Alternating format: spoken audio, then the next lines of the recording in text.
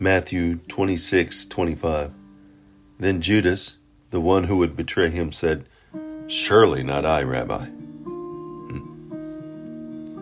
Jesus answered, "Yes, it is you."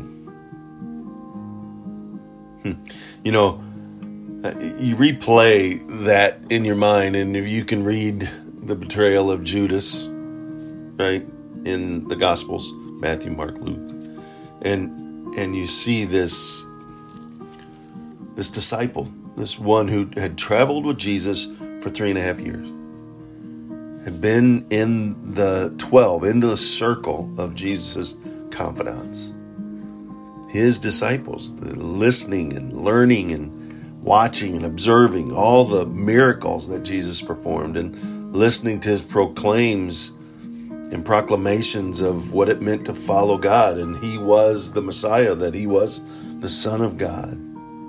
He was going to be the provider of freedom.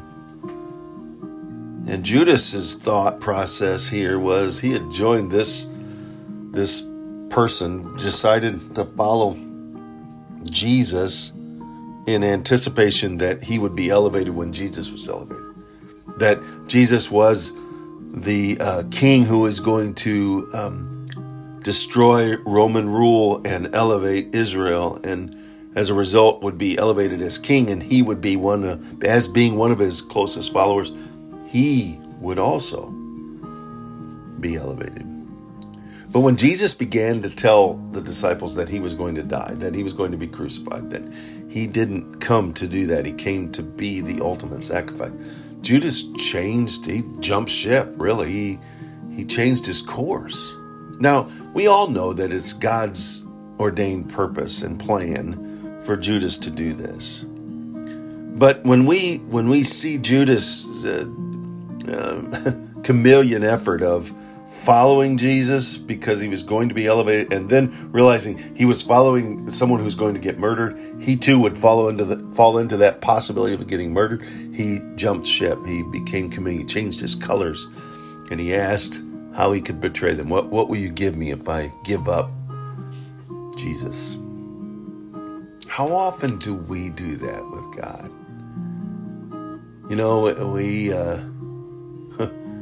We say things, we say we're a believer, we say we're a Christ follower, we say we're a Christian, and yet we behave a certain way. And we deny Christ in those things. We deny God in those things. We put on the Jesus jersey, yet we don't play for the Jesus team. We more concerned and we protect the name on the back, and things start to creep in, or things start to distort or distract our attention so easily. And Jesus is no longer elevated, and we start to see, well, you know what? I don't even think sometimes we see it. We just walk away gradually and little by little, and then all of a sudden we turn around and we look and we say, how did we get here? How did I get this far away?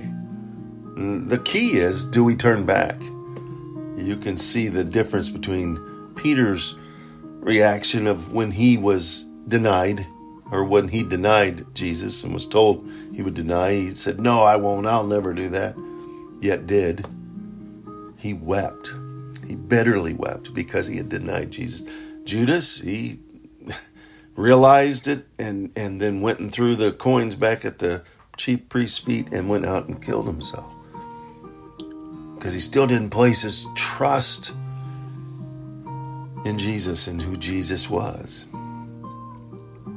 Let's walk that out. Let's be observant of the direction we're headed, and let's remain vertically focused so that we can see sooner rather than later, and develop guardrails to stop and warning systems to stop us from walking a direction of selfishness. And when we do deny Christ, and we do, the greatest commandment is to love the Lord your God with all your heart, mind, soul, and strength.